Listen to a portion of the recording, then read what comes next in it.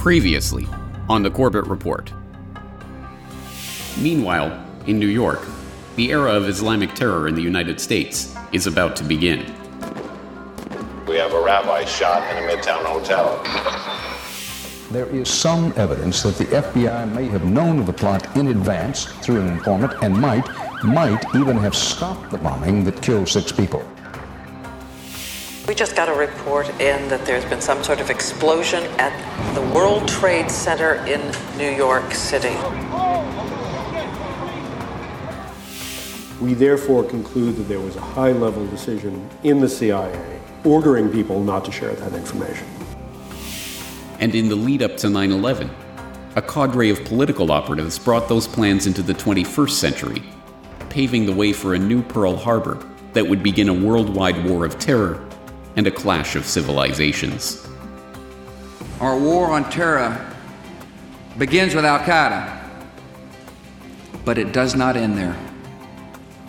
It will not end until every terrorist group of global reach has been found, stopped, and defeated.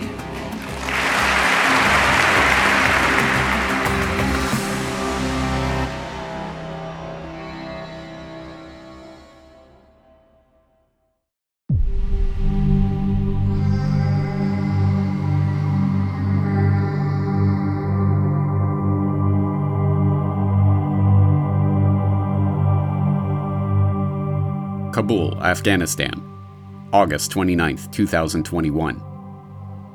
A white 1996 Toyota Corolla races down the dusty streets of the Afghan capital.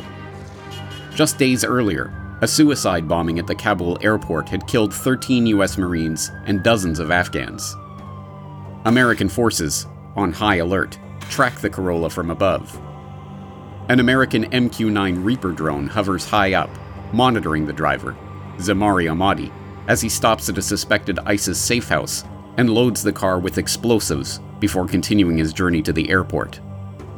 But Ahmadi never reaches his destination. At 4:50 p.m., the order is given, and the Reaper drone launches a Hellfire missile at the vehicle.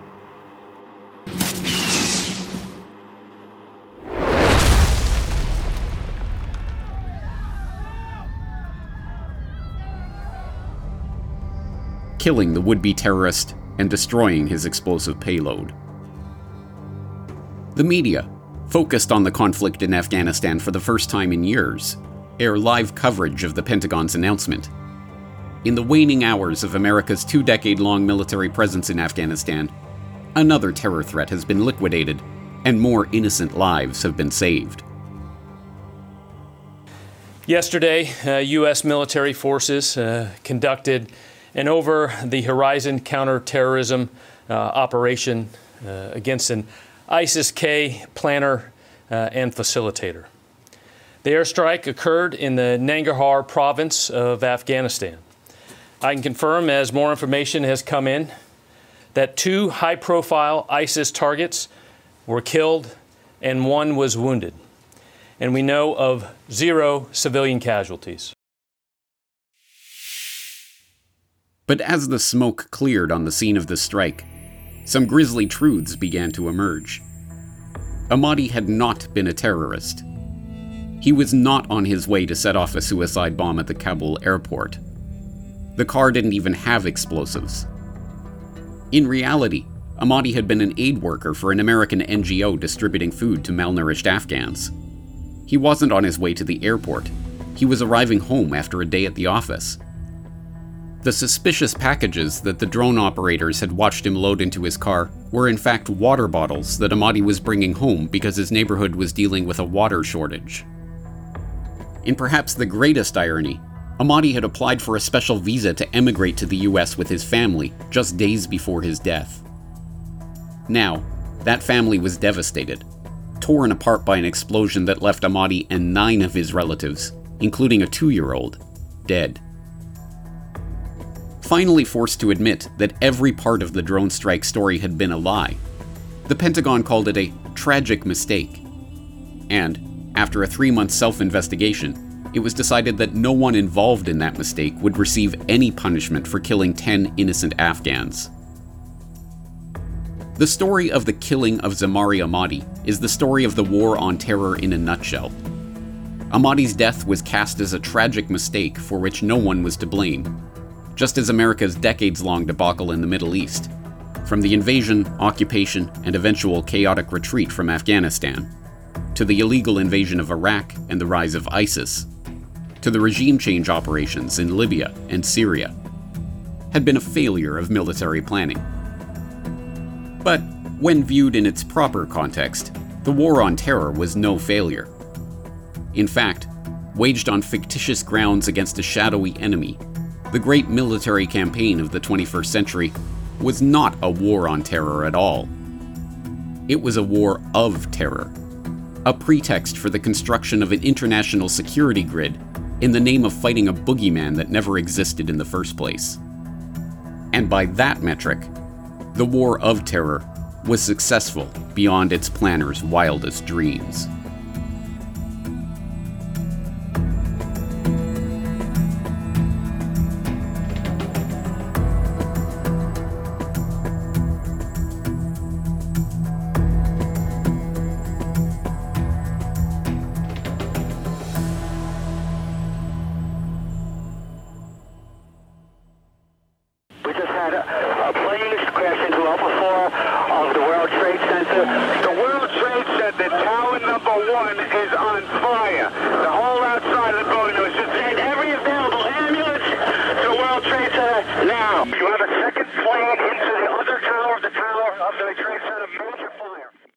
For many in the general public, the War on Terror was a direct consequence of 9/11. And that war began with George W. Bush's address to Congress on September 20th, 2001.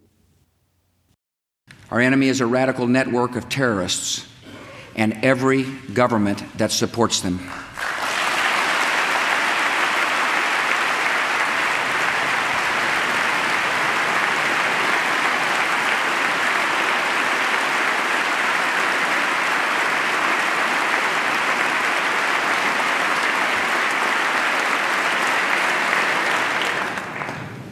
Our war on terror begins with Qaeda, but it does not end there.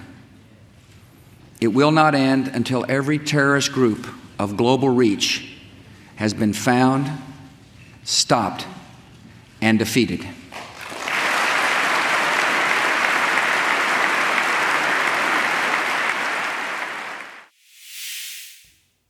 Some even believe that the war ended with Barack Obama's declaration of May 23, 2013. Beyond Afghanistan, we must define our effort not as a boundless global war on terror, but rather as a series of persistent, targeted efforts to dismantle specific networks of violent extremists that threaten America. But as convenient as these statements are for creating bookends for the story of the War on Terror, they do not tell the real story of that war. In fact, the origins of the global war on terror go back much further than the general public has been led to believe. In 1962, the U.S. Joint Chiefs of Staff, led by General Lyman Lemnitzer, issued a startling proposal to President John F. Kennedy on how to get the public on board with military intervention in Cuba to remove Fidel Castro from power. Called Operation Northwoods, the plan suggested a number of staged provocations, secretly committed by the U.S. itself, but blamed on Castro, including blowing up a U.S. ship in Guantanamo Bay and blaming the incident on the Cuban government, staging terror attacks in the United States to be blamed on Cuban terrorists, and even painting up a remote-controlled plane to resemble a passenger jet and destroying it over Cuba. The incredible plan, rejected by Kennedy, who subsequently refused to renew Lemnitzer's term as chairman of the Joint Chiefs of Staff, was classified and not revealed to the public until 2001, just months before 9/11. The idea was to create a pretext to show that there was an attack by Cuba on the United States, and the idea was to have U.S. personnel from the CIA and other places secretly create terrorism in the United States. The documents actually said people would be shot on American streets, bombs would be blown up, And again, all this, the evidence would be laid to point the finger at Castro. One other idea was they were going to, they had a very complex plan where they were going to take an aircraft and load it with CIA people that look like college students, fly it over to have it take off from an airport in Miami with a lot of publicity, and then it would quickly, after it got into the air, land at a secret CIA base. At that same time, an identical plane would take off from that CIA base, except this plane would be empty, and it'd be remotely piloted from the ground. It was a drone plane that would be very similar to the passenger plane that had just taken off. And once the plane was over Cuba, there was going to be a tape recorder that would have played a distress call into a microphone saying help were being shot at, and a few minutes later, once the plane was over the Caribbean Sea, after it passed over Cuba, it would have somebody would have pressed a button on the ground, blowing up the plane, and they would have blamed Cuba for killing a plane load of American college students. But even after its rejection, the Northwoods' idea of using spectacular terror attacks as the justification for a wide-scale war continued to be employed by military planners. In November 1998, Philip Zelikow, who would go on to chair the 9/11 Commission, co-wrote an article in Foreign Affairs, the Council on Foreign Relations publication, with Ashton Carter, the future Secretary of Defense under President Obama, and John Deutsch, the former director of the CIA. Titled, "Catastrophic Terrorism, Tackling the New Danger," the article warns of a potential transforming event, such as an attack on the World Trade Center. Like Pearl Harbor, the event would divide our past and future into a before and after. The United States might respond with draconian measures scaling back civil liberties, allowing wider surveillance of citizens, detention of suspects, and use of deadly force.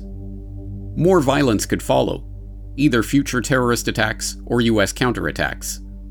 Belatedly, Americans would judge their leaders negligent for not addressing terrorism more urgently.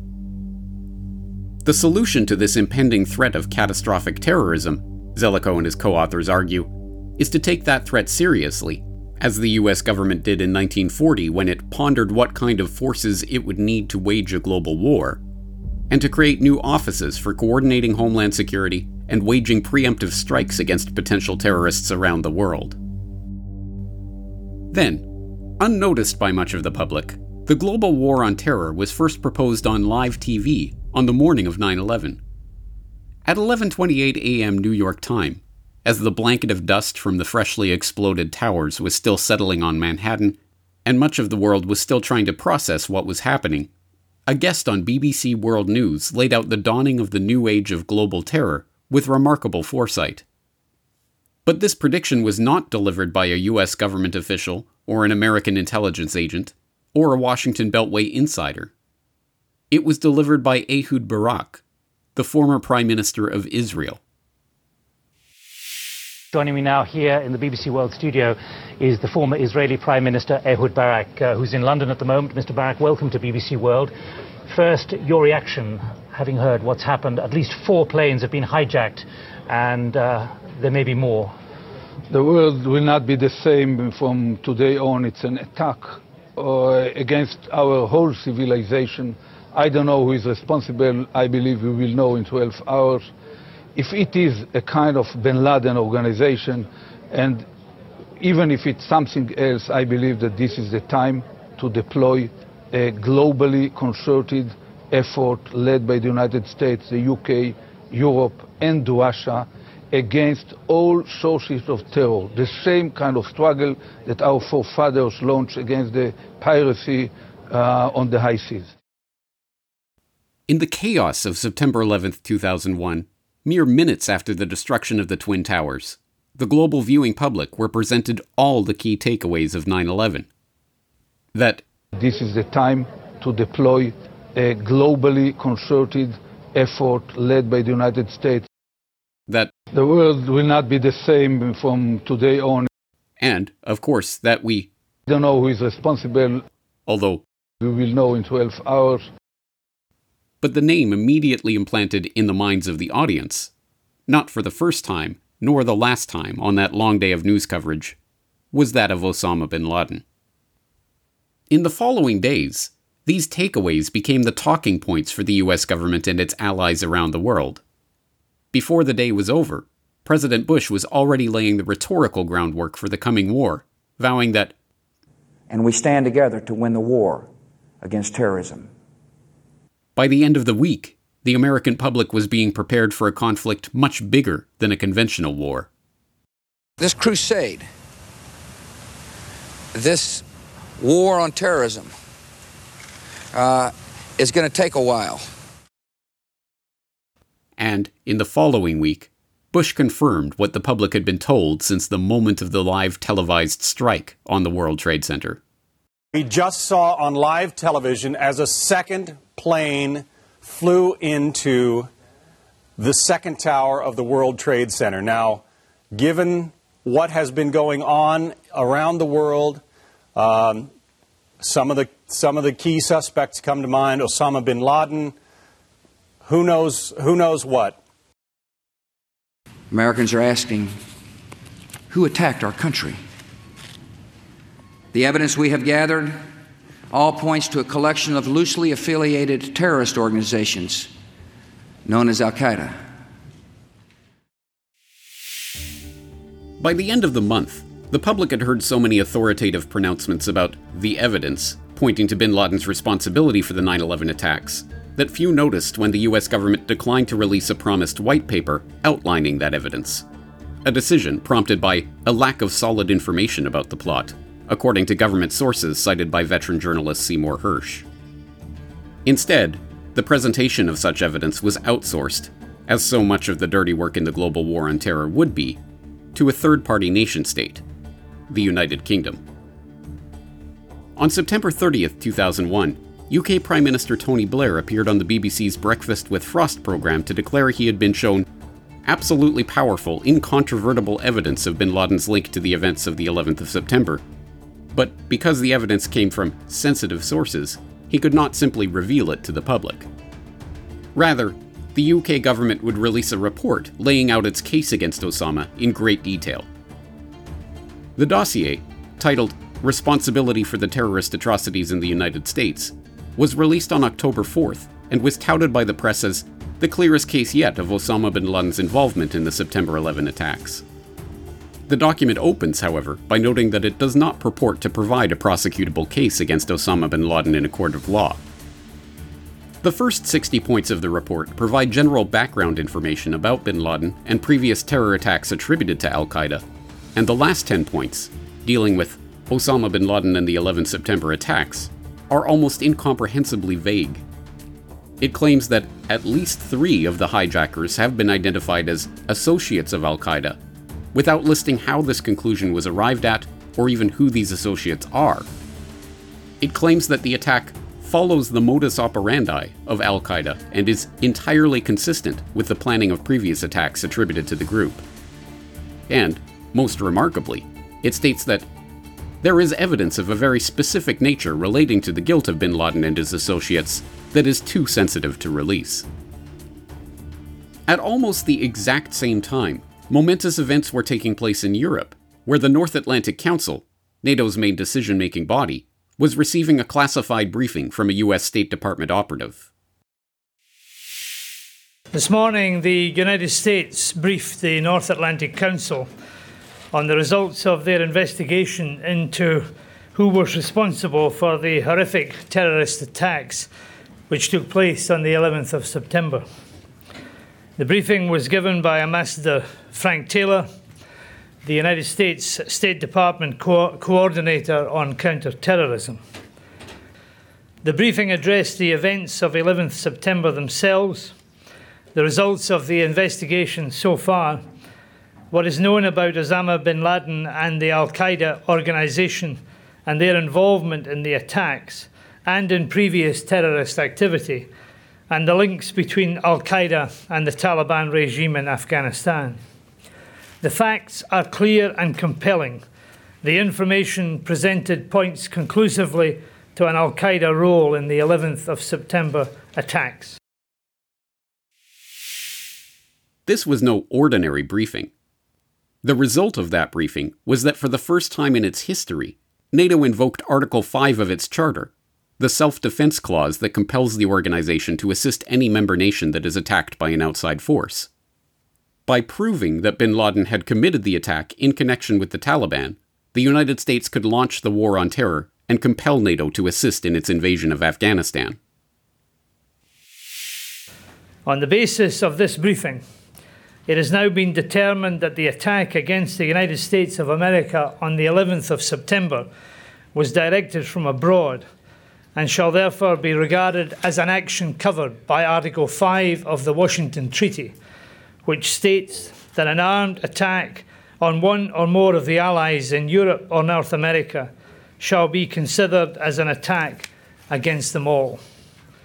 I want to reiterate yet again today that the United States of America can rely on the full support of its 18 NATO allies in the campaign against international terrorism. Given the stakes involved, questions long swirled around this mysterious classified briefing. What had Ambassador Frank Taylor told the North Atlantic Council that was so compelling?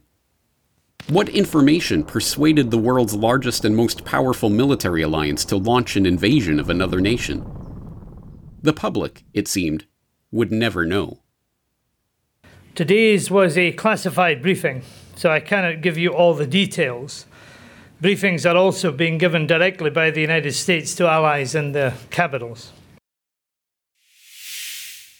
But then, in 2009, IntelWire.com quietly posted a document outline under the title Secret Post-9/11 Briefing to World Leaders.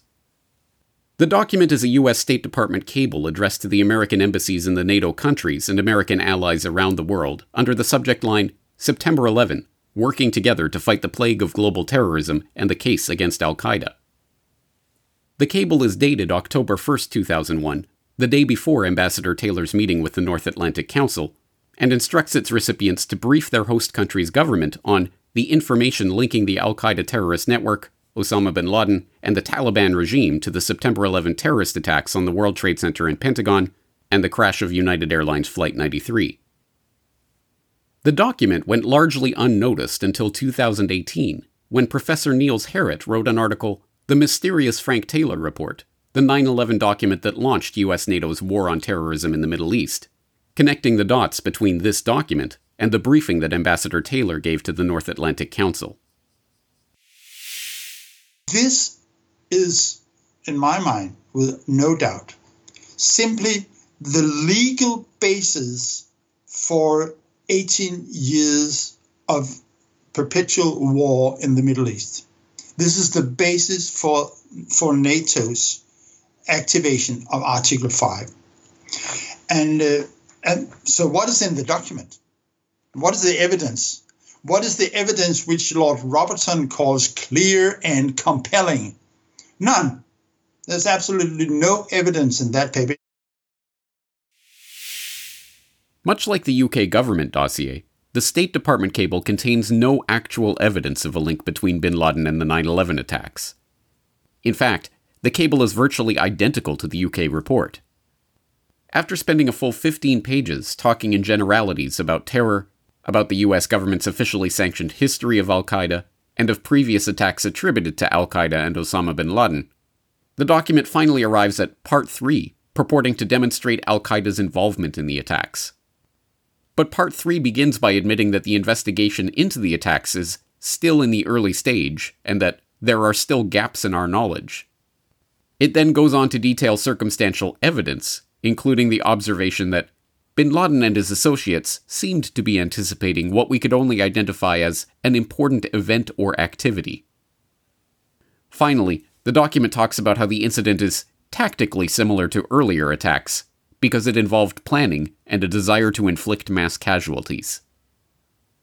And with that complete lack of evidence, the war on terror was launched and the invasion of Afghanistan began.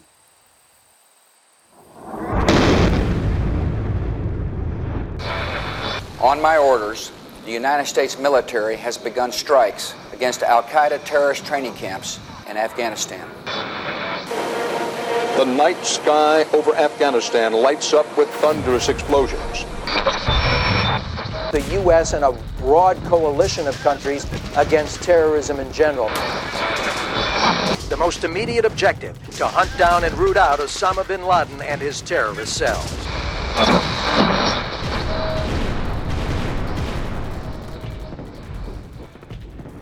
And so, in October 2001, the bombs began dropping on Afghanistan. The War of Terror had officially begun, and the public was told that one of the key objectives of that war was to kill or capture Osama bin Laden. You want bin Laden dead? I want him held. I want justice. And there's an old poster out west, as I recall, that said "Wanted, dead or alive." But as we have seen, one of the defining hallmarks of al-Qaeda throughout its reign of terror was its agents' uncanny ability to cross borders illegally, evade capture repeatedly, and generally slip through intelligence agency dragnets unimpeded. This remarkable string of good luck included the blind Sheikh Omar Abdelrahman, who entered the US with CIA support and lived there unmolested even after his green card was revoked. World Trade Center bomber Ramzi Youssef, who entered the US without the proper paperwork, working and living with a suspected terror ring that was under FBI surveillance and fleeing the country before he was even a person of interest in the WTC investigation. Khalid al-Maidar and Nawaf al-Hazmi, whose entry to the US from an al-Qaeda summit in Malaysia was known about and actively covered up by the CIA, and who lived openly in the United States under their real names for over a year, repeatedly calling the al-Qaeda communications hub in Yemen that was being monitored by the NSA. And, most infamously, al-Qaeda triple agent Ali Mohammed, whose career as an Egyptian army officer, a failed CIA asset, a trusted aide to al-Qaeda second-in-command Ayman al-Zawahiri, a U.S. Special Forces training officer, a volunteer fighter in Afghanistan, an FBI deep cover asset, Osama bin Laden's personal bodyguard, and the trainer of many of al-Qaeda's terrorists throughout the 1990s, is so improbable that it is generally ignored in most histories of al-Qaeda. As incredible as all of those stories are, however, they pale in comparison to the story that was about to unfold: the disappearance of Osama bin Laden, ostensibly the most wanted man on the planet, from under the noses of the American military and intelligence services. Osama bin Laden's remarkable post-9/11 disappearance actually began on 9/11 itself, when his whereabouts were not a mystery to America or its allies in the region. In fact, his location and activities on the night before 9/11 were well known to the US, although that information would not be revealed to the public until after his escape. Everyone remembers what happened on September 11th. Here's the story of what may have happened the night before. It is a tale as twisted as the hunt for Osama bin Laden. CBS News has been told that the night before the September 11th terrorist attack, Osama bin Laden was in Pakistan.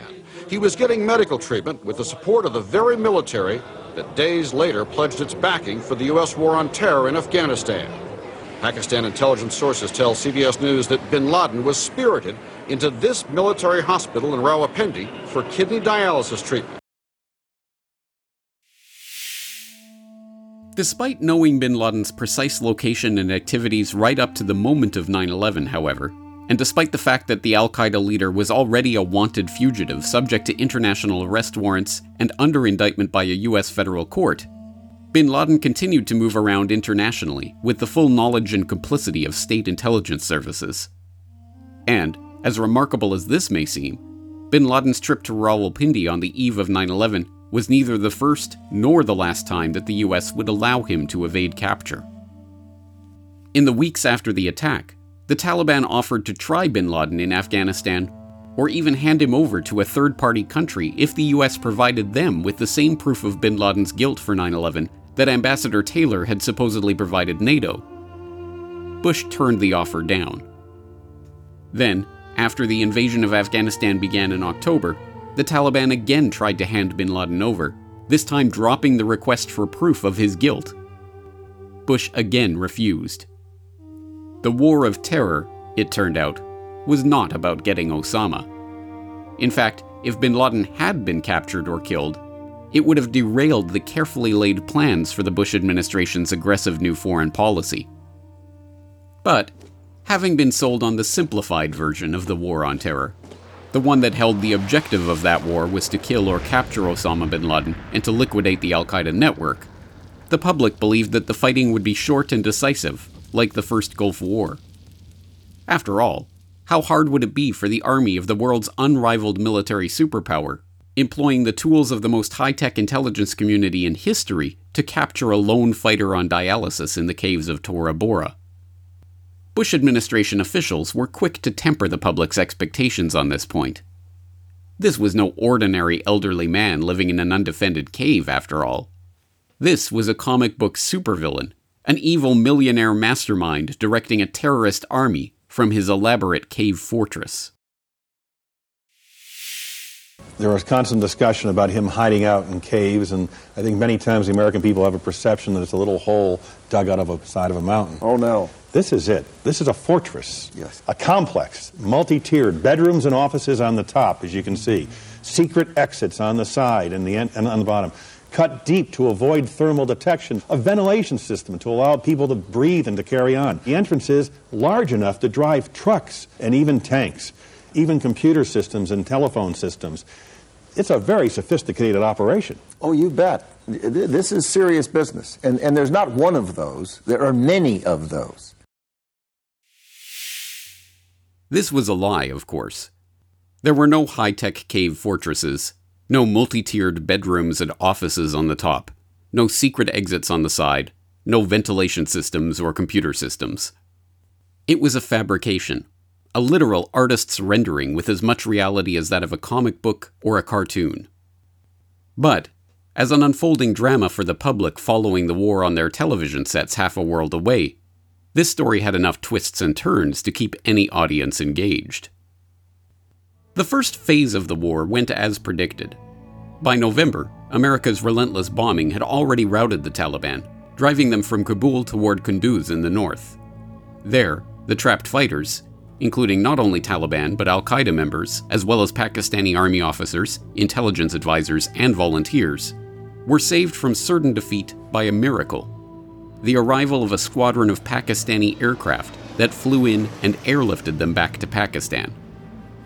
It was later confirmed that the operation, dubbed the Airlift of Evil, was signed off on by the Bush administration, who had cut a secret deal with Pakistani President Musharraf to let the fighters escape, and who ordered the United States Central Command to set up a special air corridor to help ensure the safety of the Pakistani rescue flights.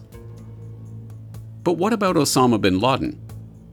As it turns out, his whereabouts were no great mystery to American forces, and, once again, he was allowed to escape. On the eve of the invasion of Afghanistan in October, The Guardian reported that Osama bin Laden was in Kabul last week, and US and British intelligence agencies have a pretty good idea where he is now, suggesting that Western intelligence has a much clearer picture of bin Laden's recent movements than has been admitted. The report went on to note that bin Laden's capture or death would reduce the pressure for wider military action against Afghanistan. But this intelligence did not lead to bin Laden's apprehension. As American forces honed in on Kabul in early November, bin Laden and all of his closest advisors managed to escape to Jalalabad in a very conspicuous late-night convoy. One eyewitness reported, "We don't understand how they weren't all killed the night before, because they came in a convoy of at least 1,000 cars and trucks. It was a very dark night, but it must have been easy for American pilots to see the headlights." On November 13th, just one day before the Northern Alliance captured Jalalabad, bin Laden escaped once again, this time in a convoy of several hundred cars. Despite believing bin Laden to be in one of the vehicles, US forces opted to ignore the convoy and instead bombed the nearby Jalalabad airport. Bin Laden and his men, now numbering a few hundred fighters, arrived in mid-November at the mountainous Khyber Pass on the border of Pakistan. On November 15th, with the remaining al-Qaeda and Taliban holdouts pinned down in the caves of Tora Bora, the US military was in a position to eliminate the al-Qaeda threat, kill Osama bin Laden, and end the war on terror. But, remarkably, the Marines, Special Forces, and CIA operatives who were positioned and ready to do this were blocked from doing so by their own superiors. That winter, the CIA was still at war. The Taliban had fallen. Now it was Osama bin Laden's turn. I'm looking for bin Laden right away. I want to start killing him and his people immediately. We had intelligence that continued to develop that bin Laden and Zawahiri were in Afghanistan, probably in the eastern areas, hiding out there. The CIA tried to put together a team to chase bin Laden. It wasn't easy. I asked Army Special Forces if they'll send people in. They say, no, we're not going down there. It's not stable. You don't have a reliable ally. The conditions for al-Qaeda's retreat were quite favorable, and the United States did not do the one thing that the Pentagon had within its power to do, which was to move regular U.S. troops into a blocking position behind these mountains. The story, exhaustively documented by CIA operatives, special forces operators, journalists, and even a U.S. Senate report, is clear and unambiguous. As the U.S. Senate report notes, by early December 2001, bin Laden's world had shrunk to a complex of caves and tunnels carved into a mountainous section of eastern Afghanistan known as Tora Bora. Both the CIA and Delta Force, the U.S. Army's elite special operations unit, had tracked bin Laden from Jalalabad to Tora Bora. They had real-time eavesdropping capabilities on al-Qaeda almost from their arrival, allowing them to track movements and gauge the effectiveness of the bombing, and were able to pick up radio communications featuring bin Laden directly issuing commands to his troops. They had him surrounded on 3 sides, and the relentless airstrikes, including the use of a 15,000-pound daisy cutter not used since Vietnam, were decimating what was left of bin Laden's forces. All that was needed was to secure the mountain pass leading out of Tora Bora and into Pakistan. Gary Berntsen, the head of the CIA's paramilitary operation against the Taliban and al-Qaeda, knew that the Afghan militias that the US had cobbled together were not up to the job of securing the pass. From mid-November to mid-December, he repeatedly begged his superiors for 1 battalion of US Army Rangers, just 800 troops, to help stop bin Laden from slipping away. As the US Senate later noted, fulfilling Berntsen's request would have been a manageable task. In late November, about the time US intelligence placed bin Laden squarely at Tora Bora, more than 1,000 members of the 15th and 26th Marine Expeditionary Units, among the military's most mobile arms, established a base southwest of Kandahar, only a few hours' flight away. Another 1,000 troops from the Army's 10th Mountain Division were split between a base in southern Uzbekistan and Bagram Air Base, a short helicopter flight from Tora Bora. General James Mattis, the commander of the Marines at Kandahar, told a journalist that his troops could seal off Tora Bora, but his superiors rejected the plan. Berntsen fared no better in his quest to obtain 800 Army Rangers for the mission. Not only was his request rejected, but, remarkably, in the middle of the most important battle of the war, he was replaced as head of the CIA force in Afghanistan, effective immediately. His replacement was to be Rich Blee, the same CIA bin Laden unit chief who had helped conceal the information about al-Maidar and al-Hazmi's entry to the US from the FBI. Blee was accompanied to Afghanistan by Michael Ann Casey, the bin Laden unit staffer who had actually stopped Doug Miller from sharing that info with the FBI. At first, Berntsen was told that his request was denied because it might alienate our Afghan allies. "I don't give a damn about alienating our allies," he replied. "I only care about eliminating al-Qaeda and delivering bin Laden's head in a box." Later, though, a different story emerged. As it turns out, at the exact same time that bin Laden was holed up in Tora Bora, U.S. Defense Secretary Donald Rumsfeld ordered General Tommy Franks, who was leading the Afghan invasion, to redirect planning resources from Afghanistan to the Pentagon's next target in the War of Terror, Iraq. As even the official story of the War on Terror acknowledges, bin Laden and his top aides, seizing their opportunity, simply walked out of Tora Bora and into Pakistan. And, just like that, the boogeyman of the War on Terror was gone, allowed to escape yet again. He would reappear from time to time to continue reminding the public about the origins of the terror war. But now, the public's attention was being turned to a new boogeyman. Mr. President, in your speeches now, you rarely talk or mention Osama bin Laden. Why is that? Also, can you tell the American people if you have any more information, if you know if he is dead or alive? Final part here. Deep in your heart, don't you truly believe that until you find out if he is dead or alive, you won't really eliminate the threat of it? Well, deep in my heart, I know the man's on the run if he's alive at all. And who knows if he's hiding in some cave or not. We hadn't heard from him in a long time. And the idea of focusing on one person is really indicates to me people don't understand the scope of the mission. Terror is bigger than one person. And he's a person who's now been marginalized. His network is, his host government has been destroyed. He's the ultimate parasite who found weakness, exploited it, and met his match. He is, as I mentioned in my speeches, I do mention the fact that this is a fellow who is willing to commit youngsters to their death, and he himself tries to hide, if in fact he's hiding at all. So I don't know where he is, nor do I just don't spend that much time on him, Kelly, to be honest with you. Some have argued that confronting the threat from Iraq could detract from the war against terror. To the contrary, confronting the threat posed by Iraq is crucial to winning the war on terror. That the Bush administration would pivot so quickly from hunting Osama bin Laden to toppling Saddam Hussein was only surprising to those who did not know the neocons populating the Bush administration, or their well-documented and long-held desire to effect regime change in Iraq. In 1996, a group of prominent neoconservatives, including Richard Pearl, Douglas Feith, and David Wurmser, wrote a report for then-Israeli Prime Minister Benjamin Netanyahu.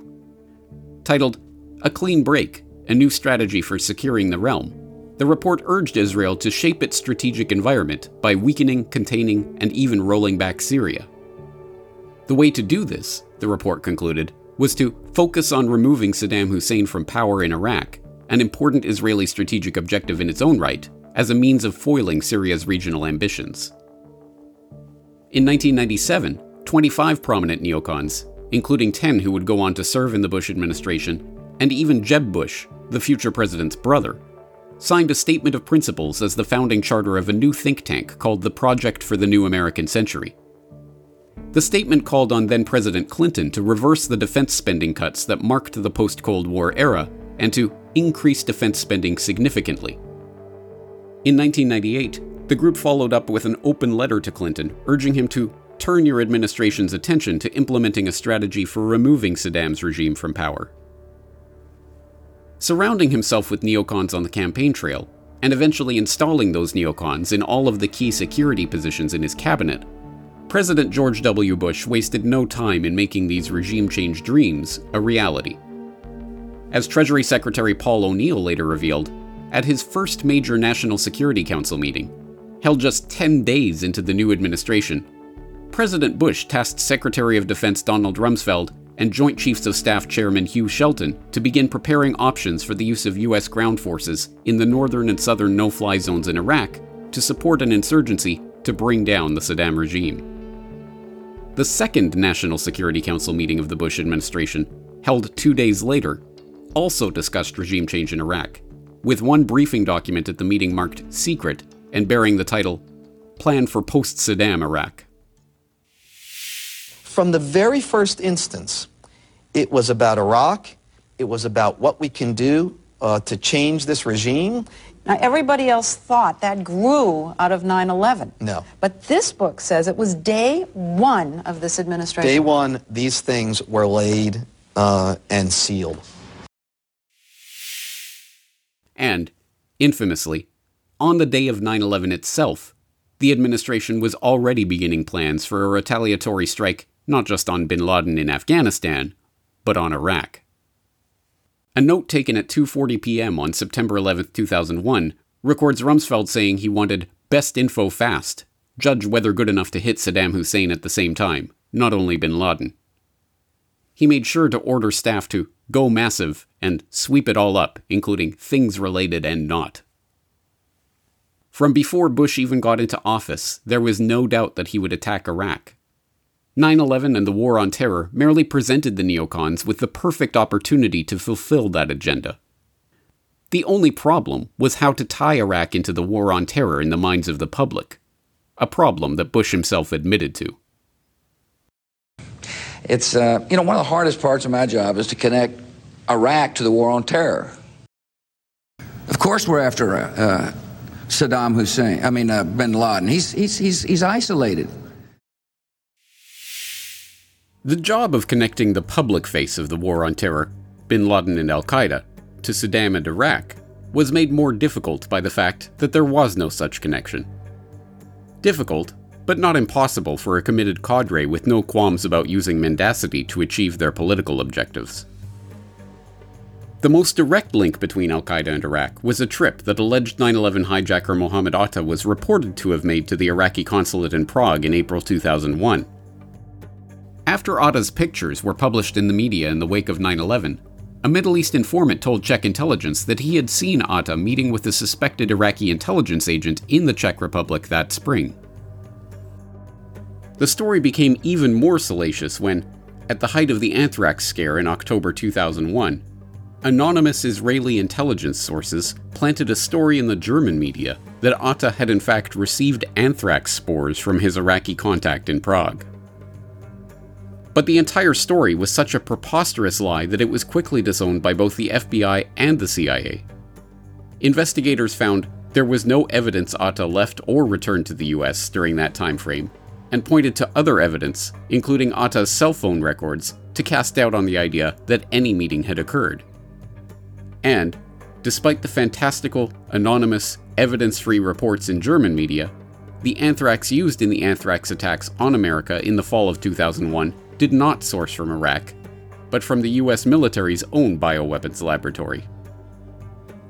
None of this stopped Vice President Dick Cheney from repeating the lie in his media appearances in the run-up to the Iraq War, however. We've seen in connection with the hijackers, of course, Mohammed Atta, who was the lead hijacker, did apparently travel to Prague on a number of occasions. And on at least one occasion, we have reporting that places him in Prague with a senior Iraqi intelligence official a few months before the attack on the World Trade Center. The story of Iraqi agents handing flasks of anthrax to 9/11 hijackers was a little too fanciful even for the credulous American public, however, and it was soon dropped from the neocon sales pitch for the Iraq War. Instead, a different set of lies would need to be found to sell the public on the illegal invasion of a sovereign nation. On January 31, 2003, 6 months after senior British intelligence complained behind closed doors that the facts were being fixed around the policy of invading Iraq, Bush met with British Prime Minister Tony Blair at the White House for a discussion on the matter. As a now infamous memo documenting the meeting records, Bush had already decided on military action, and a start date for the bombing of March 10th was now penciled in. Given that it was unlikely that the UN would pass a resolution authorizing the invasion, absent some compelling incident, Bush suggested a way that Iraq could be provoked into aggressive action. According to the memo, the US was thinking of flying U-2 reconnaissance aircraft with fighter cover over Iraq painted in UN colors. If Saddam fired on them, he would be in breach of existing UN resolutions, thus justifying military action. The stunning and documented admission that President Bush had suggested staging a false flag event as one option for provoking a war received some press attention at the time, but has since largely been forgotten. After all, they did not need to get Iraq to shoot down a spy plane. The neocons had hit on a different strategy for selling the war to the public. If the Iraqi regime wishes peace, it will immediately and unconditionally forswear, disclose, and remove or destroy all weapons of mass destruction. One of the most worrisome things that emerges from the thick intelligence file we have on Iraq's biological weapons is the existence of mobile production facilities used to make biological agents. He now is trying, through his illicit procurement network, to acquire the equipment he needs to be able to enrich uranium. Aluminum tubes. Specifically aluminum tubes. There's a story in the New York Times this morning. The problem here is that there will always be some uncertainty about how quickly he can acquire a nuclear weapon. But we don't want the smoking gun to be a mushroom cloud. As these drawings, based on their description, show, we know what the fermenters look like. We know what the tanks, pumps, compressors, and other parts look like. We know how they fit together. We know how they work. And we know a great deal about the platforms on which they are mounted. And my message to Saddam Hussein is that for the sake of peace, for the sake of freedom, you must disarm like you said you would do. But my message to you all and to the country is this: for the sake of our future freedoms and for the sake of world peace, if the United Nations can't act, and if Saddam Hussein won't act, the United States will lead a coalition of nations to disarm Saddam Hussein.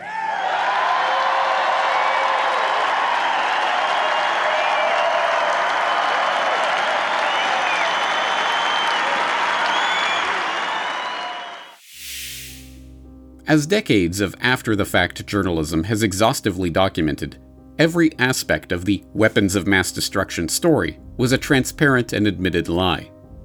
But it was a remarkably successful lie. 6 months into the Iraq War, a stunning 82% of the American public believed that Saddam Hussein had provided assistance to Osama bin Laden and al-Qaeda, and 69% believed that Saddam was personally involved in the September 11th attacks. As the months wore on, however, it became harder to hide the fact that the mythical WMD stashes and mobile weapons labs and aluminum tubes that the public had been assured were keys to the imminent threat posed by Saddam's regime simply weren't there. Even the corporate press that had worked so hard to sell these lies to the public had to start pointing out the obvious. The Bush administration had lied in order to sell an illegal invasion of a sovereign country to the American public and to the people of the world. The neocons realized that a renewed effort was going to be needed to connect Iraq to the war on terror in order to keep the public on board with the war as the invasion of Iraq morphed into the occupation of Iraq. And, as always, the al-Qaeda threat would serve the purpose of terrifying the public into rallying once again behind their government. The fact that Iraq and al-Qaeda were mortal enemies might have been an insurmountable obstacle to anyone concerned with the truth, but these were neocons. Their logic was simple. If the al-Qaeda boogeyman didn't exist in Iraq, they would have to create it. So that's exactly what they did.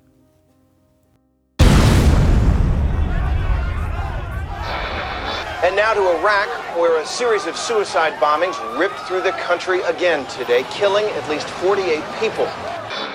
Abu Musab al-Zarqawi's al-Qaeda offshoot claimed responsibility. The United States this morning is promising to help Iraq fight off a new al-Qaeda offensive. Founded in Jordan in 1999, even the official history of the terrorist organization that became known as al-Qaeda in Iraq acknowledges that the group originally had nothing to do with either al-Qaeda or Iraq.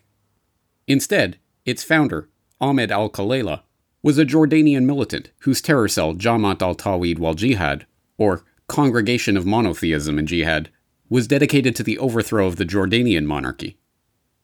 Like many of the figures in the al-Qaeda story, the biography of al-Khalayla is not that of a devout Muslim, let alone a dedicated jihadi.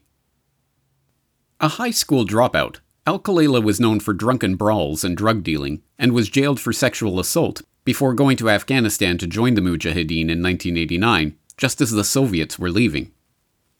From there, the story of this soon-to-be-feared terrorist leader tells us he returned to Jordan a few years later, founded a terror cell known as Jund al-Sham that attracted the attention of the authorities, and was sent to prison in 1992, where he adopted more radical Islamic beliefs. After his release from Jordanian prison in 1999, he immediately became involved in a new plot to bomb the Radisson SAS Hotel in Amman and several tourist sites in Jordan just before New Year's Day 2000. The plot was foiled, and al-Khalayla fled through Pakistan to Afghanistan, where, we are told, he met with bin Laden and other al-Qaeda leaders, with whose assistance he set up a terrorist training camp for Jordanian militants in Herat. Joining the resistance to the U.S. invasion after 9/11 and adopting the nom de guerre Abu Musab al-Zarqawi, he fled to Iran in January 2002. His whereabouts and activities during 2002 are difficult to pin down, but Western and Arab intelligence agencies assured the Washington Post that, despite being a known terror operative and wanted by numerous governments, Zarqawi, like many other al-Qaeda figures, moved frequently and with relative ease among Iran, Syria, Lebanon, and Iraq, expanding his network. Then, in 2003, still a relative unknown even within the world of militant jihad, Zarqawi turned up in Baghdad, where he was catapulted to international infamy not by his actions, nor by the promotion of Osama bin Laden or other jihadis, but by the U.S. government. But what I want to bring to your attention today is the potentially much more sinister nexus between Iraq and the al-Qaeda terrorist network, a nexus that combines classic terrorist organizations and modern methods of murder. Iraq today harbors a deadly terrorist network headed by Abu Musab al-Zarqawi, an associate and collaborator of Osama bin Laden and his al-Qaeda lieutenants.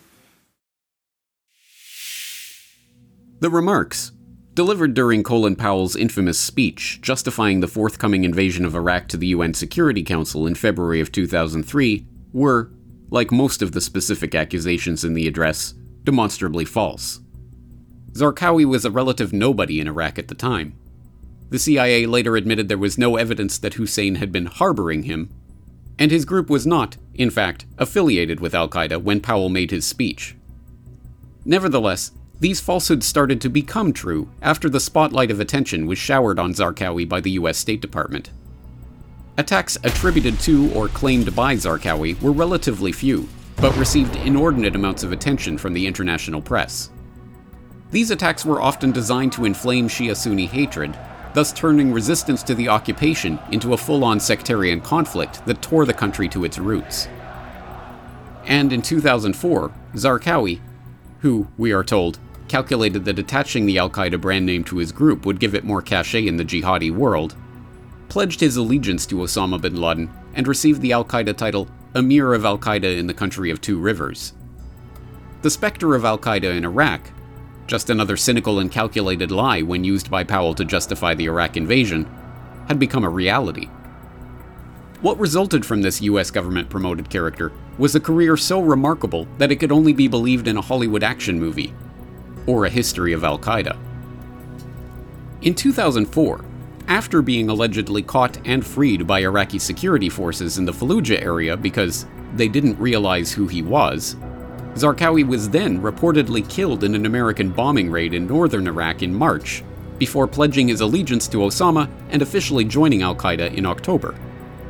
In 2005, Zarqawi was, according to various sources, arrested in Baquba in January, left seriously injured, possibly dead, after a US-led offensive in May, evacuated to a neighboring country with the help of doctors from the Arab Peninsula and the Sudan, killed in fighting in Ramadi in June and buried in Fallujah, and killed again in a terrorist bombing in Mosul in November.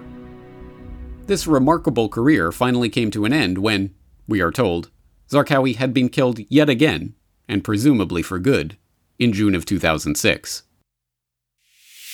The lead aircraft is going to engage it here momentarily with a 500-pound bomb on the target. 2 bombs dropped by an American F-16 strike home. A house outside Baquba, north of Baghdad, is flattened. Abu Musab al-Zarqawi, the leader of al-Qaeda in Iraq and one of the world's most wanted men, has been eliminated. Iraqi police, who've lost hundreds of comrades in attacks blamed on Zarqawi, are celebrating.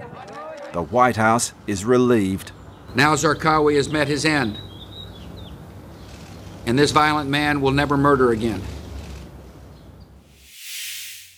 But not everyone believed that this final account of Zarqawi's death was the true one.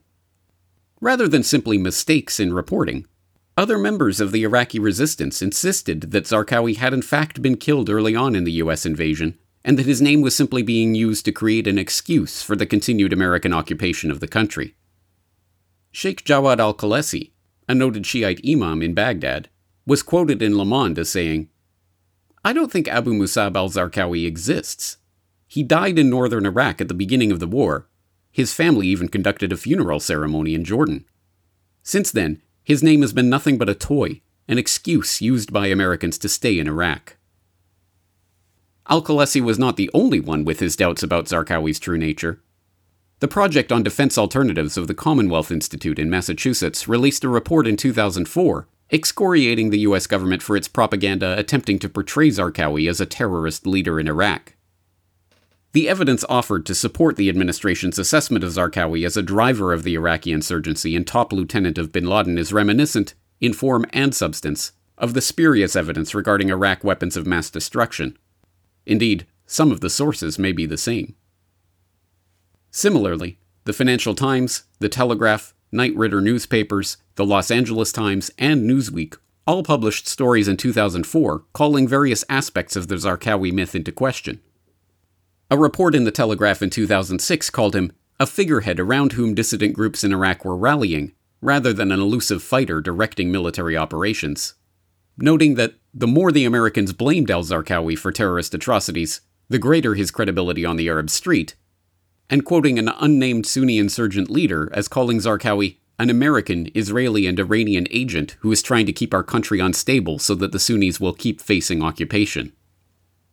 According to The Atlantic, even Osama bin Laden himself suspected that the group of Jordanian prisoners with whom al-Zarqawi had been granted amnesty in 1998 had been infiltrated by Jordanian intelligence. And then, right before he was reported dead for the last time, skeptics of the Zarqawi narrative were proven right in a remarkable fashion. On April 9, 2004, The Washington Post published proof in the form of internal military documents that the U.S. government had played up the myth of Zarqawi and al-Qaeda in Iraq as part of a psychological operations campaign. The U.S. military is conducting a propaganda campaign to magnify the role of the leader of al-Qaeda in Iraq, according to internal military documents and officers familiar with the program. For the past 2 years, U.S. military leaders have been using Iraqi media and other outlets in Baghdad to publicize Zarqawi's role in the insurgency. The documents explicitly list the U.S. home audience as one of the targets of a broader propaganda campaign. In case there was any doubt that the propaganda campaign was targeted at Americans, the program included the Pentagon selectively leaking a letter to a U.S. reporter purported to be written by Zarqawi and boasting of his role in the wave of suicide attacks terrorizing Iraq. The letter was dutifully covered by the New York Times, even though there were serious questions about whether it was real at all. The Washington Post exposé quotes an internal briefing document produced by U.S. military headquarters in Iraq, revealing that U.S. military chief spokesman Brigadier General Mark Kimmett boasted that the Zarqawi PSYOP program is the most successful information campaign to date. And then, 2 months after these explosive revelations, Zarqawi was reported dead for the last time, a character written out of the script once his value as a propaganda construct was exhausted. With Zarqawi out of the picture, something else would be required to keep the American public and the people of the world invested in the war on terror. The main villain in the battle would have to return. Thankfully for the U.S. government, Osama bin Laden was only too happy to oblige. الله أكبر الله أكبر الله أكبر فهيج الأحزان وأثار الأشجار.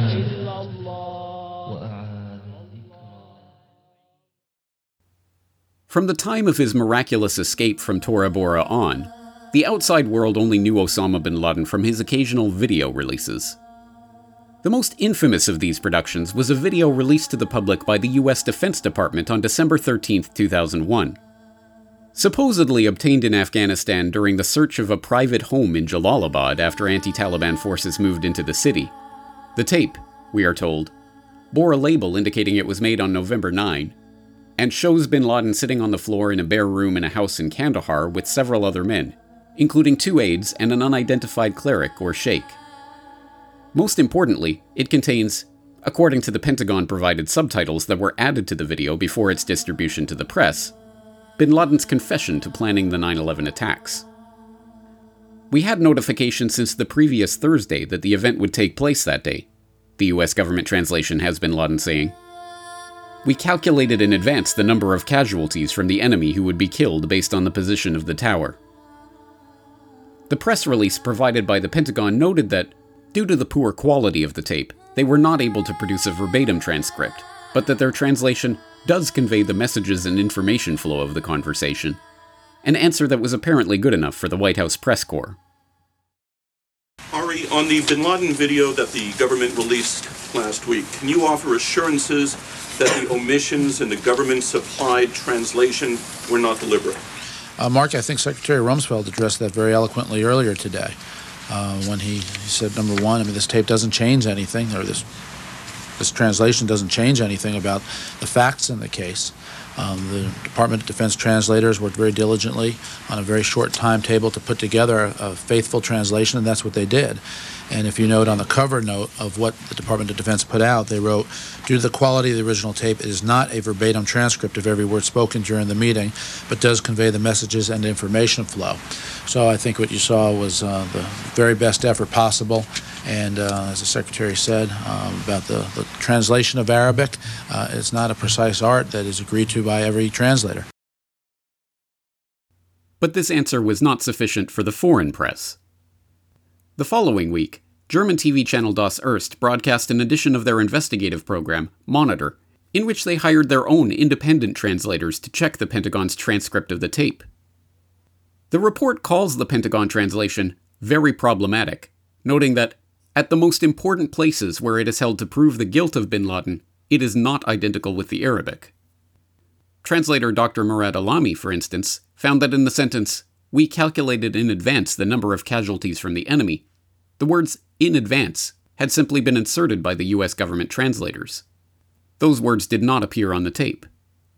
Similarly, the word "previous" in "We had notification since the previous Thursday," and the subsequent statement that an event would take place on that day cannot be heard in the original Arabic version. The Monitor report concludes that the Pentagon translation of Osama bin Laden's supposed confession tape, deliberately adding words in key passages to make it sound like a confession, was not only inaccurate, but actually manipulative. As Gernot Rotter, a professor of Islamic and Arabic studies at the Asia-Africa Institute at the University of Hamburg, states in the report, the American translators who listened to the tapes and transcribed them apparently wrote a lot of things in that they wanted to hear, but that cannot be heard on the tape no matter how many times you listen to it. The startling revelation that the Osama bin Laden confession tape was not a confession tape at all, aired on Germany's premier public broadcaster and widely discussed in the German press, was never reported in the US. That video was followed in short order by a 30-minute video of a visibly gaunt and graying Osama bin Laden delivering what appears to be a last message to the Arab world. Released on December 27, 2001, and presumably recorded during the fight at Tora Bora, bin Laden comments on his own mortality. God willing, America's end is near, and it doesn't depend on my continued existence. Whether Osama is killed or not, the awakening has begun. In the 30-minute video, bin Laden does not move his left arm at all and appears visibly weak. Interested at that moment in turning the public's attention away from Osama bin Laden and toward the next front in the War on Terror, Iraq, the Bush administration dismissed the video as sick propaganda possibly designed to mask the fact that the al-Qaeda leader was already dead. He could have made the video and then ordered that it be released in the event of his death, the Telegraph quoted one White House aide as saying. The guy is trying to show he's untouched by the US bombing, but he looks under pressure to me. Recorded months after his reported journey to Rawalpindi for kidney dialysis, this video would not be the first or the last time that Osama bin Laden would be reported as dead or dying. Like Abu Musab al-Zarqawi, bin Laden was also reported dead on several occasions in the ensuing years, including on December 26, 2001, when it was reported that Osama bin Laden had died from a serious lung complication in Tora Bora. On January 18, 2002, when Pakistani President Pervez Musharraf told CNN, "I think now, frankly, he is dead for the reason he is a kidney patient." In September 2006, when French intelligence leaked a report suggesting bin Laden had died of typhoid fever in Pakistan. And in March 2009, when former US Foreign Intelligence Officer Angelo Codevilla stated, "All the evidence suggests Elvis Presley is more alive today than Osama bin Laden." But, also like Zarqawi, None of these reported deaths stopped the Osama bin Laden character from reappearing on the TV screens of a traumatized public to remind them of the importance of the ongoing war on terror. What followed in the ensuing years was a series of video and audio releases of questionable provenance, often reported in carefully worded turns of phrase that gave the press plausible deniability as to whether or not the recordings really were of Osama bin Laden. A message aired on Al Jazeera in February 2003, for instance, was reported by the BBC as a poor quality audio recording in which a man's voice, identified as bin Laden's, is heard calling for suicide attacks against Americans and resistance to any attack on Iraq. The recordings were often mundane. An April 2006 audio message of a speaker believed to be Osama bin Laden called on Muslims to prepare for a long war in Sudan. A January 2010 audio message warned of the dangers of climate change. Talk about climate change is not an ideological luxury, but a reality, the speaker, purportedly bin Laden, told his fellow jihadis. Other recordings appeared at opportune times for the planners of the war on terror, catapulting the terror threat back into the public consciousness just when questions about that narrative were beginning to emerge. The 2004 U.S. presidential election contest between George Bush and John Kerry, for instance, featured an unusual October surprise. A new Osama bin Laden videotape in which the terror mastermind appears to claim responsibility for 9/11 and to warn the American public of future strikes.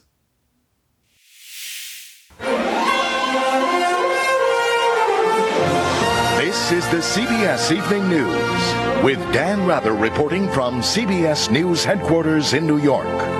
Good evening. With just 4 days left in the presidential campaign, Osama bin Laden suddenly dropped himself right in the middle of it with a videotaped message to the people of the United States. The fugitive al-Qaeda leader admits for the first time that he indeed ordered the September 11th attack on America. He lays out his reasons for it, and he threatens another attack. This tape tends to confirm that bin Laden is alive and well, safely somewhere. President Bush responded by saying the United States will not be intimidated. Senator Kerry said the country is united in its determination to hunt bin Laden down. And then again, in September 2007, just days before General David Petraeus was set to deliver his report to Congress on the controversial surge in Iraq, and just days before the 6th anniversary of 9/11, there was Osama bin Laden to remind the public of the ever-present terror threat. Just days before the 6th anniversary of 9/11, the man responsible for the death and horror that day is coming out of the shadows with a new videotape and more invective aimed at the United States. He lectures Americans on everything from religion to politics to taxes. No overt threats, but authorities are looking at whether the tape contains any signal to indicate a future attack. Capitalizing on the conveniently timed video release, President Bush was quick to cite it as evidence that al-Qaeda was connected to the war in Iraq, and that the increasingly unpopular war, now generally understood to have been an illegal invasion waged on false pretenses, was in fact an essential part of the war on terror.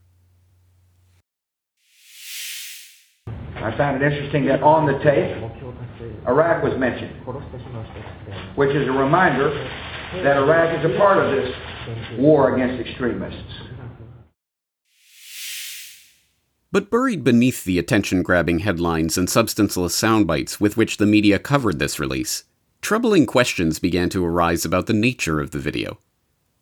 The aging, weary, gaunt, graying, and partially paralyzed Osama bin Laden of 2001 was gone, replaced by a visibly younger and healthier man, despite having numerous health problems, and despite having presumably spent the better part of a decade on the run as the world's most wanted man. Sporting jet black hair and what many media commentators pointed out looked like a fake beard, the figure on the screen seemed to be moving in an unrealistic way. Bizarrely, the video freezes at the 1 minute and 58-second mark while the audio continues. The image remains frozen for most of the video message, only resuming briefly around the 12-minute mark.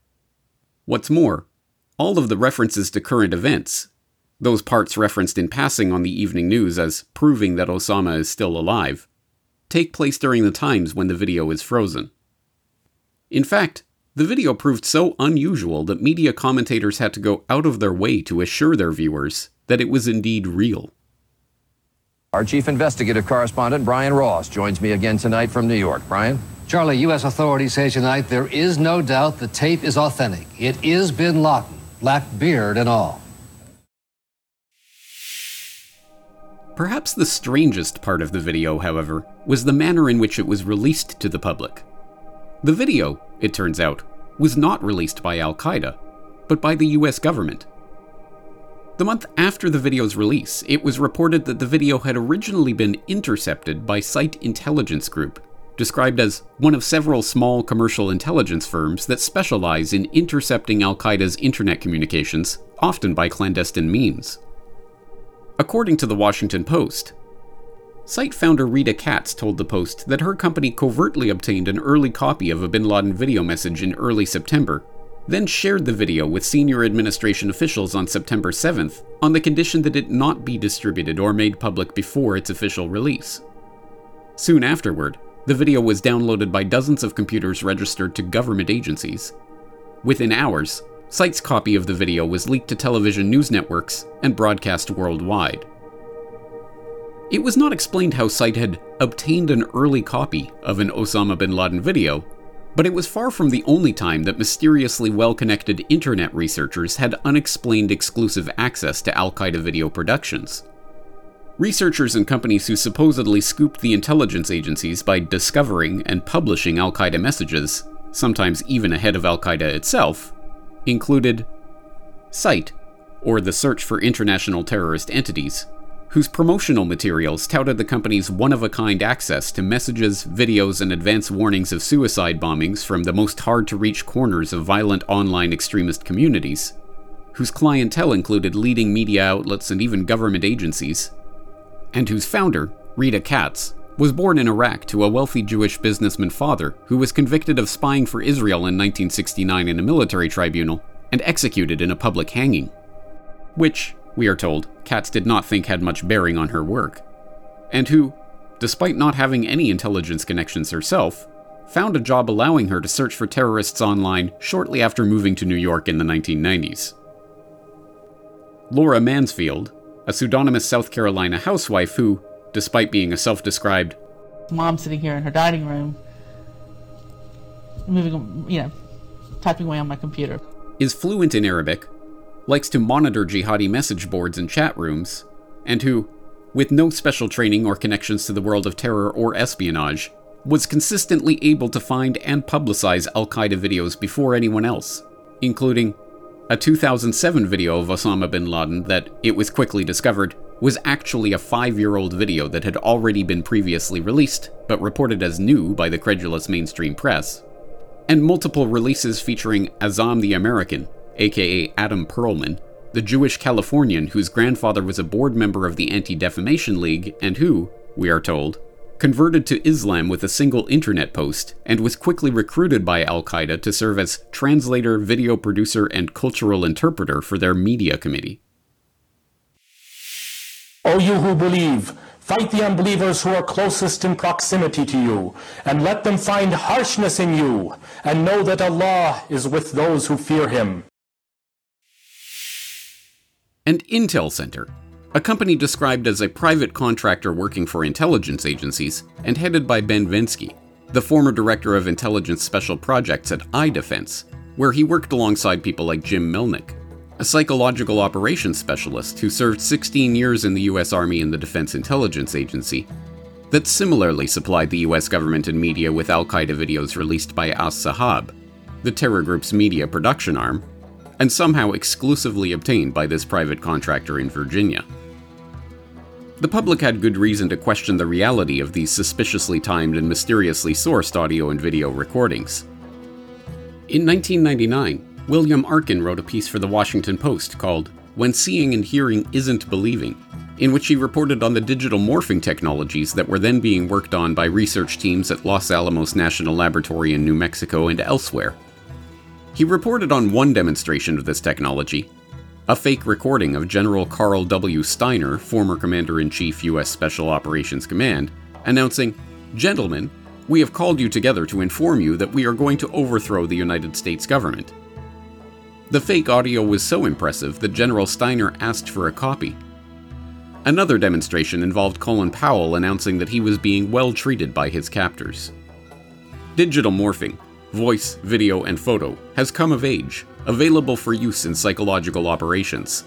PSYOPs, as the military calls it, seeks to exploit human vulnerabilities in enemy governments, militaries, and populations to pursue national and battlefield objectives.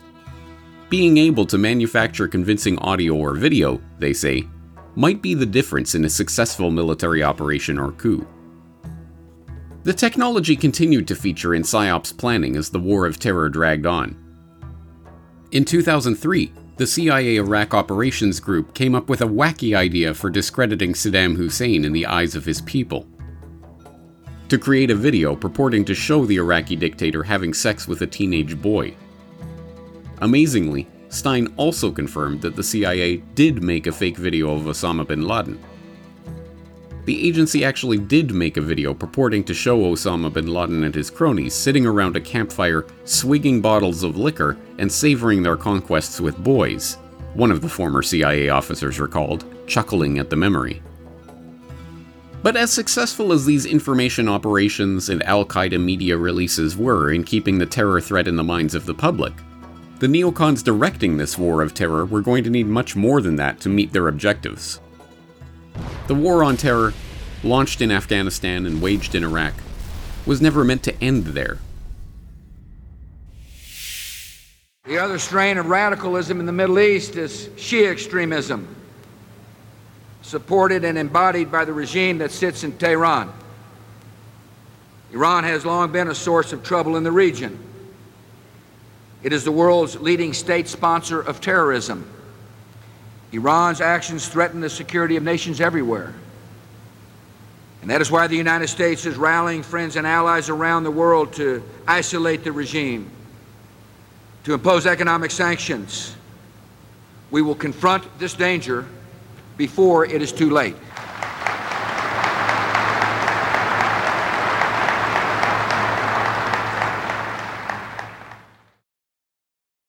But getting the public, already weary of the years-long struggle in Afghanistan and increasingly disillusioned with the debacle in Iraq, on board with the invasion of yet another country, was going to be difficult unless another spectacular terror event came along to justify opening up yet another front in the war on terror.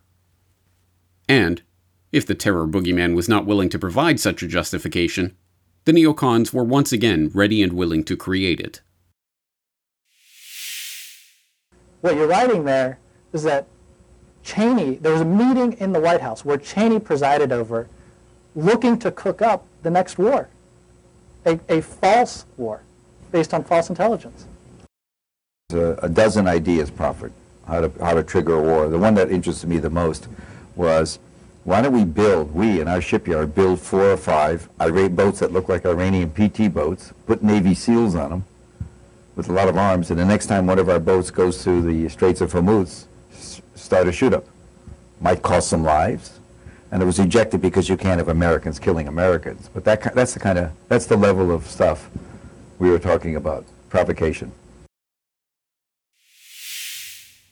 Seymour Hersh was not the only one warning about the possibility of the Bush White House staging a terror event in the waning days of its administration to trigger a bold new escalation with Iran. Even Zbigniew Brzezinski, whose involvement in Operation Cyclone started the American involvement in Afghanistan that led to the creation of Al-Qaeda in the first place, warned the Senate Foreign Relations Committee in 2007 that a military provocation or terrorist act whose origin would be very difficult to trace could be staged and blamed on Tehran in order to justify U.S. military action on Iran. A plausible scenario for a military collision with Iran involves Iraqi failure to meet the benchmarks, followed by accusations of Iranian responsibility for the failure, then by some provocation in Iraq or a terrorist act in the United States blamed on Iran, culminating in a quote-unquote defensive U.S. military action against Iran that plunges a lonely America into a spreading and deepening quagmire, eventually ranging across Iraq, Iran, Afghanistan, and Pakistan. But the neocons, suffering from plummeting approval ratings, mounting domestic difficulties, and the ramifications of a global financial crisis, no longer had the political capital to stage terror events and garner public approval for their agenda. By 2008, after 7 long years in the grip of the existential threat that they were told was the basis for a generation-defining civilizational struggle with no end in sight, the American public was getting tired. They didn't want the neocons and their endless war on terror. They were hoping for change. Luckily for them, that's precisely what the 2008 US presidential election seemed to offer.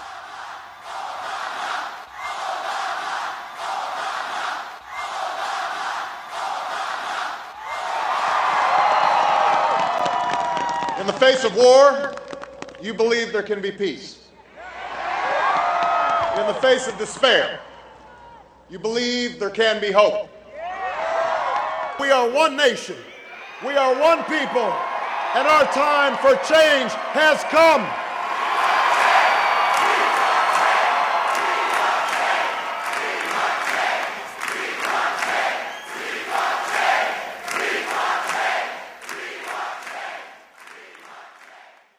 The public was ready for change. In fact, the idea of a shift from the bellicose, belligerent, aggressive foreign policy and the war on terror rhetoric of the neocons to the promised hope and change of the Obama administration was so enticing that not only did Obama win the 2008 election, he also won over the world at large. So excited were people for the prospect of peace that the Nobel Peace Prize Committee decided to bestow their 2009 prize on Obama before he had taken a single substantive action in office. God morgen, good morning. Den norske Nobelkomité har bestemt at Nobels fredspris for 2009 skal tildeles president Barack Obama for hans ekstraordinære innsats for å styrke internasjonalt diplomati og mellomfolkelig samarbeid. Those not swept up in the hope and change delirium were quick to point out that the committee had made a mistake in handing a peace prize to a president still actively involved in military engagements. What not even his most cynical critics seemed prepared for, however, was the idea that Obama would not only continue the Bush administration's war on terror, but that he would greatly expand it. From the two-front war in Afghanistan and Iraq under Bush, Obama would ultimately lead the war of terror into 7 countries. One of Obama's first moves in office was to oversee a dramatic escalation in Afghanistan, a troop surge that was meant to resolve the security issues in the country, but actually exacerbated them, finally leading to the dramatic downfall of the US-backed regime and the reinstallation of the Taliban in 2021. And as we shall see, despite promising a swift resolution to the war in Iraq, not only was the handover of authority to the Iraqi government delayed as long as legally possible, but the US was ultimately drawn in again as the terror group that they fostered led to a battle against the Islamic State. But the newly revitalized war on terror, now given new cover by a smiling, Peace Prize-winning, softer-spoken commander-in-chief, did not end there. Obama oversaw the expansion of Bush's drone war into Pakistan. U.S. President Barack Obama, meanwhile, has admitted for the first time that drones are regularly striking Taliban and Al-Qaeda targets in Pakistan's tribal areas. I want to make sure that people understand actually drones have not caused a huge number of civilian casualties. For the most part, they have been very precise, precision strikes against Al-Qaeda and their affiliates.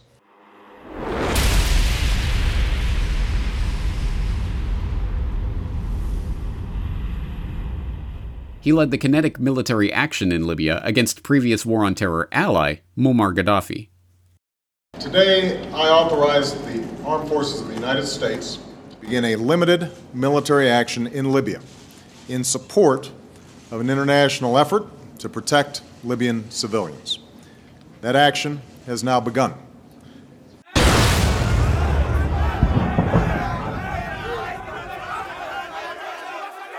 He began the decade-long attempt to overthrow previous war on terror ally Bashar al-Assad in Syria. My policy from the beginning has been that President Assad had lost credibility, that he attacked his own people, has killed his own people, unleashed a military against innocent civilians, and that the only way to bring stability and peace to Syria is going to be for Assad to step down and to move forward on a political transition.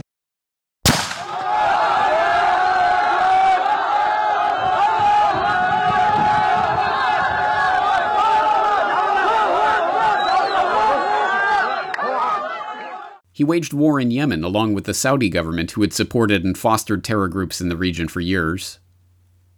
Documents obtained by Reuters show the U.S. government's concerned it could be implicated in potential war crimes in Yemen because of its support for a Saudi-led coalition air campaign. The Obama administration's continued to authorize weapons sales to Saudi Arabia despite warnings last year from government lawyers that it might be considered a co-belligerent under international law. And he extended the authorization for use of military force. The legislation passed in the wake of 9/11 authorizing the president to use all necessary and appropriate force against those nations, organizations, or persons he determined planned, authorized, committed, or aided that attack, to include al-Shabaab in Somalia. The United States obviously has been engaged in helping Somalia fight back against tribal terror and the challenges to the cohesion of the state of Somalia. But although these escalations appeared to be a mere continuation of the war on terror that was sold to the public in the wake of 9/11, they were not. In fact, it quickly became apparent that a remarkable transition had begun to occur. Al-Qaeda, the ultimate face of evil and the undisputed enemy in the grand terror war narrative, were now the good guys, or at least serviceable allies, in the fight against the next target in the war on terror. This unbelievable turnaround had in fact begun during the Bush administration, when the neocons had started to set their sights on Iran. Being predominantly Shiite, Iran is in fact the enemy of the radical Wahhabis and Salafist Muslims that populate the ranks of Al-Qaeda and other Sunni terror groups.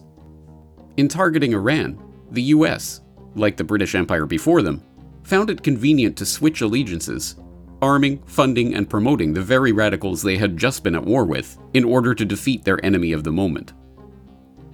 As Seymour Hersh reported in 2007, in the past few months, as the situation in Iraq has deteriorated, the Bush administration, in both its public diplomacy and its covert operations, has significantly shifted its Middle East strategy. The redirection, as some inside the White House have called the new strategy, has brought the United States closer to an open confrontation with Iran and, in parts of the region, propelled it into a widening sectarian conflict between Shiite and Sunni Muslims. To undermine Iran, which is predominantly Shiite, the Bush administration has decided, in effect, to reconfigure its priorities in the Middle East.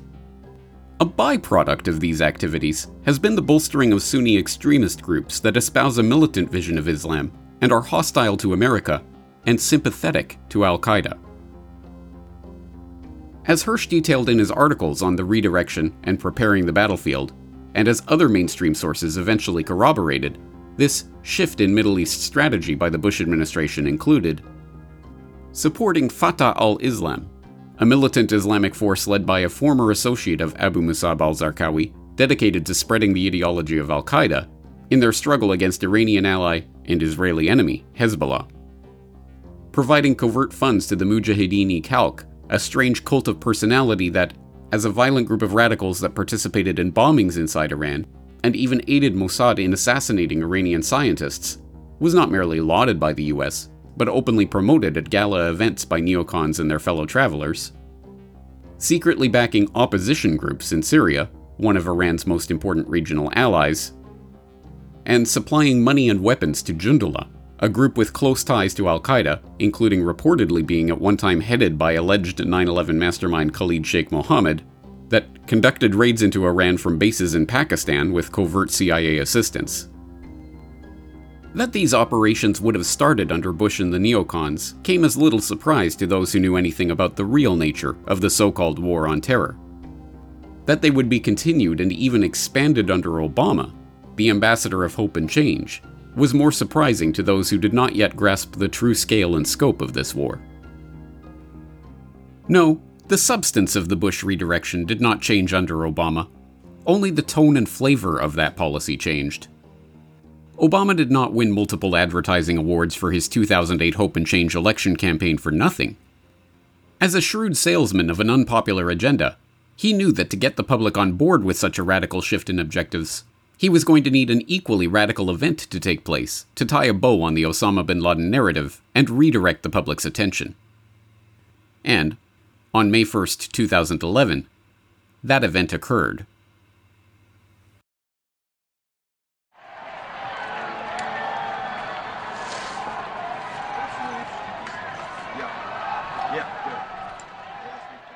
Senior Capitol Hill producer Chad Pergram confirms Osama bin Laden is dead.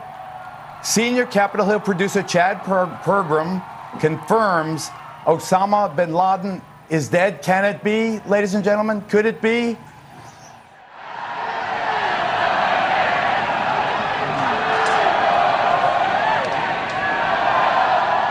Good evening. Tonight, I can report to the American people and to the world that the United States has conducted an operation that killed Osama bin Laden, the leader of Al-Qaeda, and a terrorist who's responsible for the murder of thousands of innocent men, women, and children.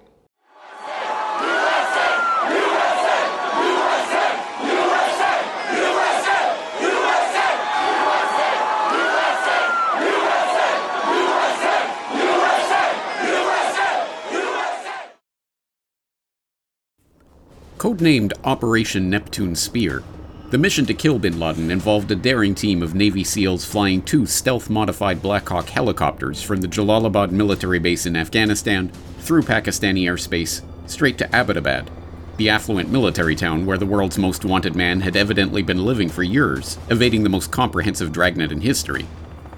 Crash landing one of the choppers in the compound courtyard, a massive firefight broke out. The SEALs, clearing weapon stashes and barricades while fending off bin Laden's henchmen, made their way to the third-floor bedroom where the dastardly villain used one of his wives as a human shield. Shooting her in the leg to get her out of the way, the SEALs then managed to land 2 shots on their target, one hitting bin Laden in the head and the other in the chest, just as the terror kingpin was reaching for the gun he kept at the ready by his headboard. Making good their escape, the Navy SEAL heroes blew up their damaged helicopter while a standby chopper that had been prepared for the mission in case of an emergency flew in and whisked the remaining task force members out with bin Laden's body in tow. Returning to Bagram Air Base, bin Laden's body was immediately flown out to the USS Carl Vinson, where it was buried at sea in accordance with Islamic tradition.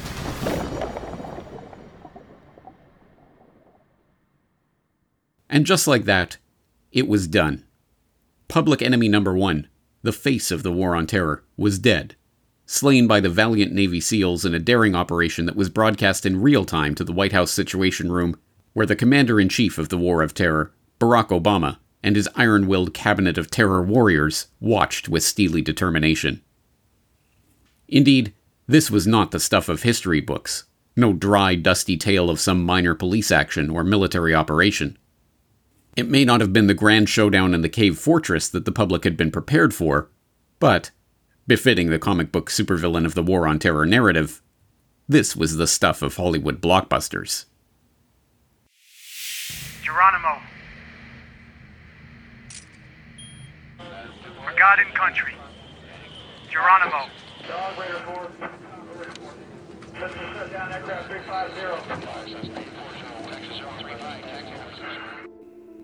Yes, this was the stuff of Hollywood blockbusters. But, like a Hollywood blockbuster, the story of the raid was itself fiction. In fact, in the face of mild questioning by the generally deferential press, every single aspect of the confusing and often contradictory story that was told to the public in those euphoric hours after Obama's momentous announcement was proven to be a lie. There had been no firefight. Osama was not armed. He did not use his wife as a human shield. Burial at sea was not part of Islamic tradition. In fact, it was directly opposed to that tradition. Even the famous picture from the Situation Room was a lie. There had been no live video feed of the raid. But it wasn't just the details of the raid itself that had been a fabrication. The entire story of the decade-long manhunt for Osama, dramatized in Oscar-winning movies like Zero Dark 30 and recounted in countless reports, books, and tell-alls, proved to be similarly fraudulent. In fact, the story began to fall apart from the very moment it was told to the public. But while most of the press remained content to pick at the corners of the story, leaving the substance of the narrative intact, others dug deeper, looking for answers amid the confusing confluence of lies, obfuscations, cover-ups, and contradictions that surrounded the raid. In a lengthy article for the London Review of Books in 2015 that, sourcing to unnamed retired officials with no direct knowledge of the events recounted, was about as solidly sourced as the official account, Seymour Hersh alleged that, while bin Laden had indeed been killed in Abbottabad, he had in fact been living at the compound as a prisoner of the ISI for years, and that every part of the official narrative of the raid, from the story of the Al-Qaeda courier by which the CIA allegedly discovered the compound, to the phony vaccination drive to collect bin Laden's DNA, to the burial at sea, was in fact an element of an elaborate, and seemingly unnecessary, cover story to obscure that fact.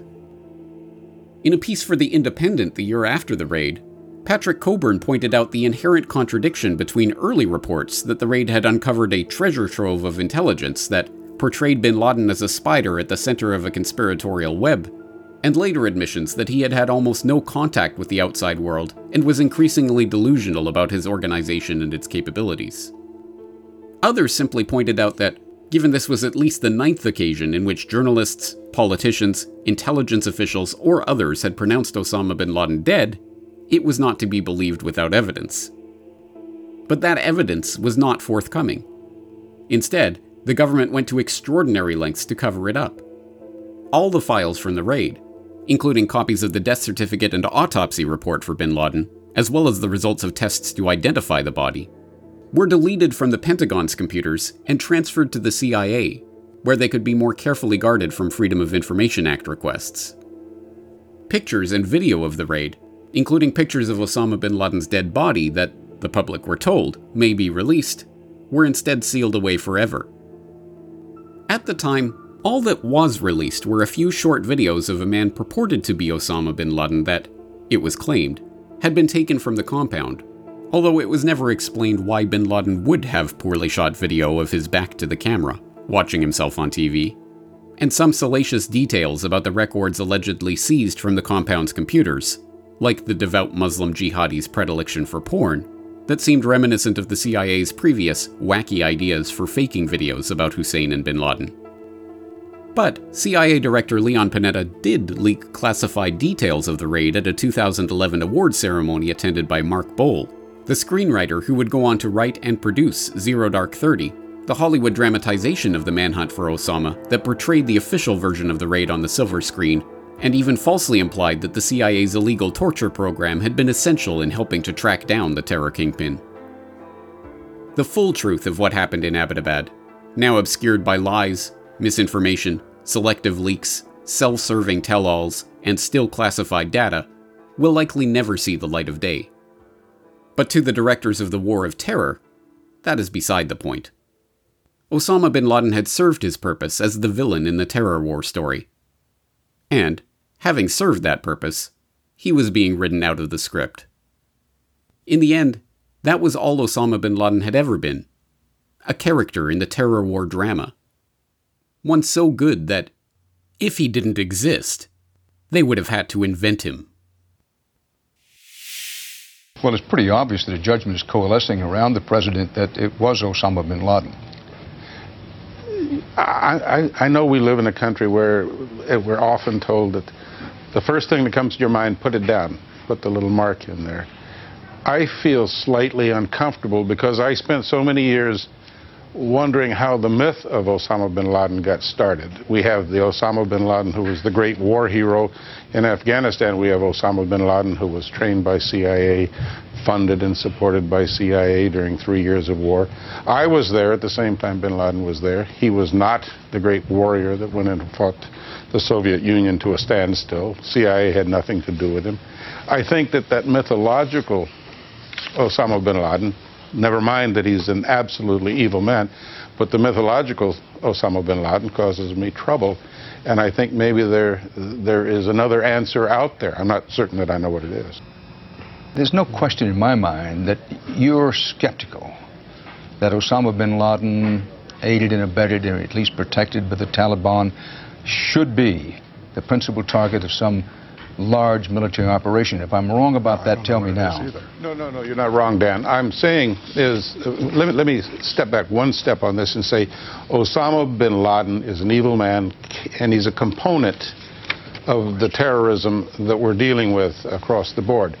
All I'm saying is that I think Osama bin Laden has become the metaphor for the entire problem of terrorism involving Muslims with perceived grievances against the United States.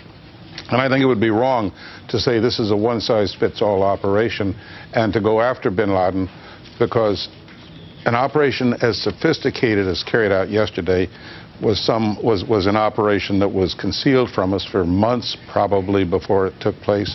It happened without essentially a hitch except for one aircraft.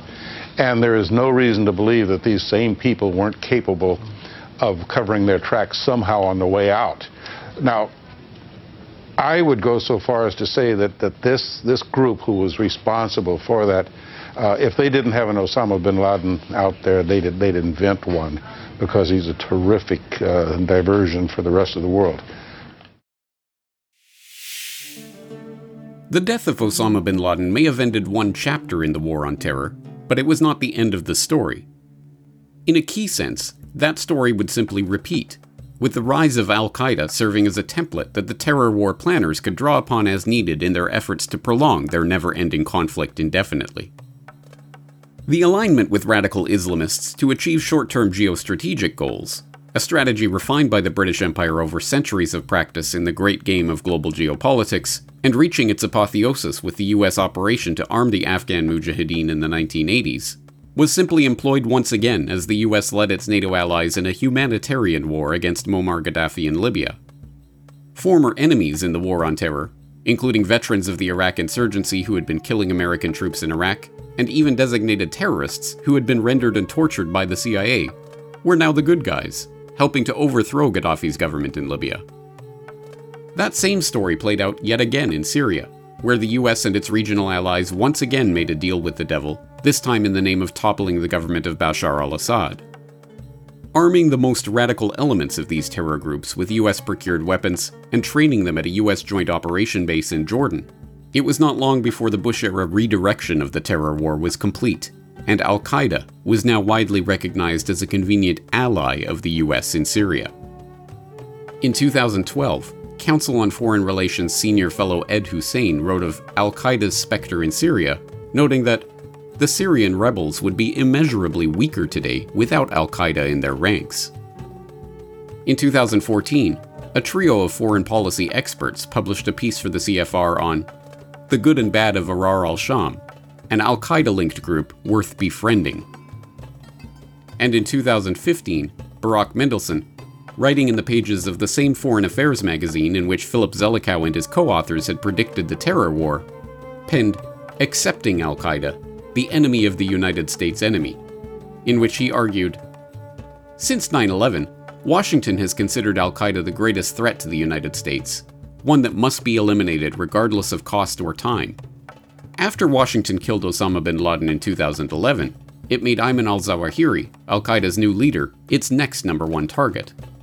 But the instability in the Middle East following the Arab revolutions and the meteoric rise of the Islamic State of Iraq and al-Sham require that Washington rethink its policy toward Al-Qaeda, particularly its targeting of Zawahiri. Destabilizing Al-Qaeda at this time may in fact work against US efforts to defeat ISIS. In conclusion, Mendelsohn writes flatly, it is certainly ironic that at this point, when the United States is the closest it has ever been to destroying Al-Qaeda, its interests would be better served by keeping the terrorist organization afloat and Zawahiri alive. Such arguments, unthinkable during the bin Laden years, were suddenly not only thinkable, but were being openly promoted in Beltway foreign policy think tank circles. That such a dramatic turnaround could even be considered, let alone advocated, so soon after the years-long propaganda campaign portraying Al-Qaeda as an existential threat to the West, is only surprising to those who were ignorant of the real history of al-Qaeda and the real origins of the terror war. To those who did know this history, the fact that those in the State Department's orbit were now openly calling for accommodation of, and even alliance with, al-Qaeda came as no surprise. And it similarly came as no surprise that this alliance led, exactly as it had in Afghanistan in the 1980s, to the rise of a new terror group, the Islamic State. ISIS, an al-Qaeda-bred terrorist group spreading its wings online. Savvier than its predecessors with a new array of tricks up its sleeves. They have rampaged across cities and villages, killing innocent, unarmed civilians. The threat from this ISIS group beyond just that region, reaching into the rest of the world.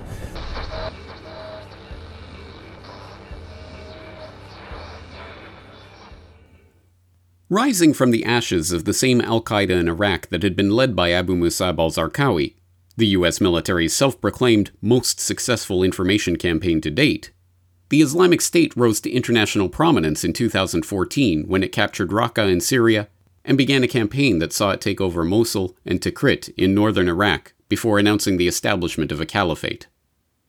As a convenient justification for re-engaging the American military in Iraq, and as another excuse for military intervention in Syria, it was only later that the truth began to emerge. Not only had the US armed and trained these very ISIS fighters that they were now engaged in mortal struggle with, and not only had the US's own Defense Intelligence Agency precisely predicted the rise of an Islamic State in this area of Syria and Iraq 2 years before it happened, but US-led forces repeatedly stood down as ISIS convoys moved unimpeded, allowing them to take Ramadi in 2015 and allowing a convoy of stranded ISIS fighters to return home in 2017. The career of the group's new leader, Abu Bakr al-Baghdadi, followed the now familiar terror boogeyman pattern. Like his predecessor Zarqawi, Baghdadi was pronounced dead, alive, arrested, dead, and alive again so often that news of his actions quickly descended into farce. Detained by US forces at Camp Bucca in Iraq in 2004, he was reportedly arrested again in March 2007 and killed in May of that year, before being arrested yet again in 2009 and killed yet again in 2010, at which point even the Times was forced to concede that the arrest or death of Mr. Baghdadi, the insurgent fighter, has been reported so many times that it has become a macabre joke. But he was not done yet. He was reported to have died in an Israeli hospital in April of 2015, then killed in an airstrike in October 2015, and killed again by the Russians in June 2017, before the Syrian Observatory for Human Rights released a statement insisting he really is dead this time in July 2017. Yet still he continued to reappear, reliably resurrected in the headlines of the establishment press to terrorize the public as needed until the final report of his death in 2019. But perhaps the most remarkable aspect of the announcement of this, the final death of this remarkably resilient terror mastermind, carefully staged to bring to mind Obama's dramatic announcement of the death of Osama bin Laden and to rally the country around the flag once again. Last night, the United States brought the world's #1 terrorist leader to justice. Abu Bakr al-Baghdadi is dead. Is that few in the public seemed even to notice that it had taken place. And, in 2022, when Biden took his turn as the conquering hero, announcing the death of Ayman al-Zawahiri.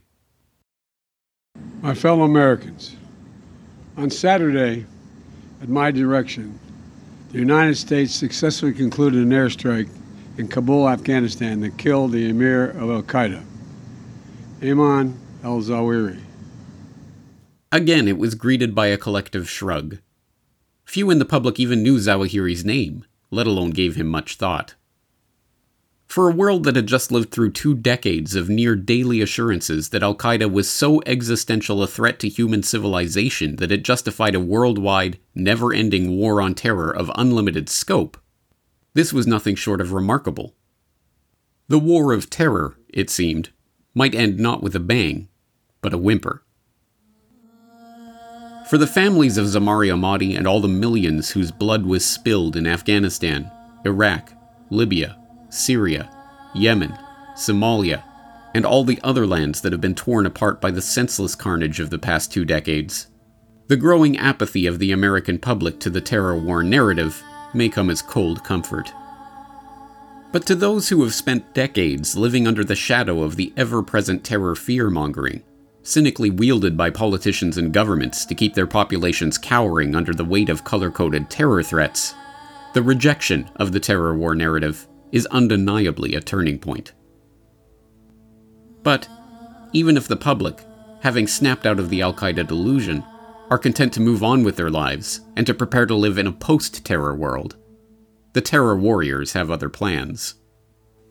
What many in the public have failed to realize is that the war of terror was never really about Osama bin Laden. It was never really about Al-Qaeda. It wasn't about radical Muslims. At base, it wasn't even about geopolitical goals or reshaping the map of the Middle East. It was about us. The Obama administration's internal legal justification for assassinating U.S. citizens without charge has been revealed for the first time. I don't know. If the president's going to kill these people, he needs to let them know. Some of the people might be terrorists or people who are missing fingers. Some people have stains on their clothing. Some people have changed the color of their hair.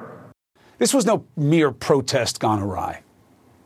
It was what they used to care about most on the right, the worst kind of planned violence, terrorism. These are not acts of peaceful protest, but really domestic terror. The assistant director of the FBI's counterterrorism division told Congress that the Bureau currently has 850 open domestic terror cases. Half of those are anti-government or anti-authority extremists. And this was what DHS decided to put out in a bulletin, that now if you have COVID misinformation, that they classify misinformation, you are a domestic terrorist. Yeah. First, we are broadening the scope of Canada's anti-money laundering and terrorist financing rules so that they cover crowdfunding platforms and the payment service providers they use. There is little cultural overlap between violent extremists abroad and violent extremists at home. But in their disdain for pluralism, in their disregard for human life, in their determination to defile national symbols, they are children of the same foul spirit, and it is our continuing duty to confront them. There, just below the surface of the War on Terror story that was sold to the public, the story of radical, freedom-hating Muslims and cowardly terror attacks and crusading presidents flanked by their valiant Navy SEALs, is another story.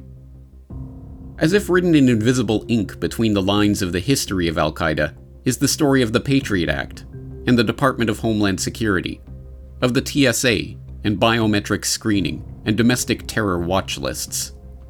It is the story of the creation of an entire infrastructure of legal measures and emergency powers that have quietly transformed the face of the so-called free world. The terror myth has always served primarily as a tool of domestic control. It is a blank check for every government to enact whatever controls it desires over its population in the name of security. And the public, convinced of the need for that security by the terror war myth itself, clamors for more government controls. The problem feeds upon itself. There is only one way to break out of such a vicious circle. The underlying premise of the entire terror war has to be called out for what it is: a lie. In the end, perhaps this is how the war of terror really ends. Not with the toppling of the Taliban, or a mission-accomplished photo op on the deck of an aircraft carrier, or the announcement of the death of the arch-terror mastermind, or even by presidential declaration. Not by these or any of the other illusory endpoints that the terror warriors dangle in front of the public from time to time, only to snatch away when grasped at. No. The war of terror ends when the public, having learnt the secret history of Al-Qaeda, decide to consign the real terror threat, the myth of Al-Qaeda, to the dustbin of history.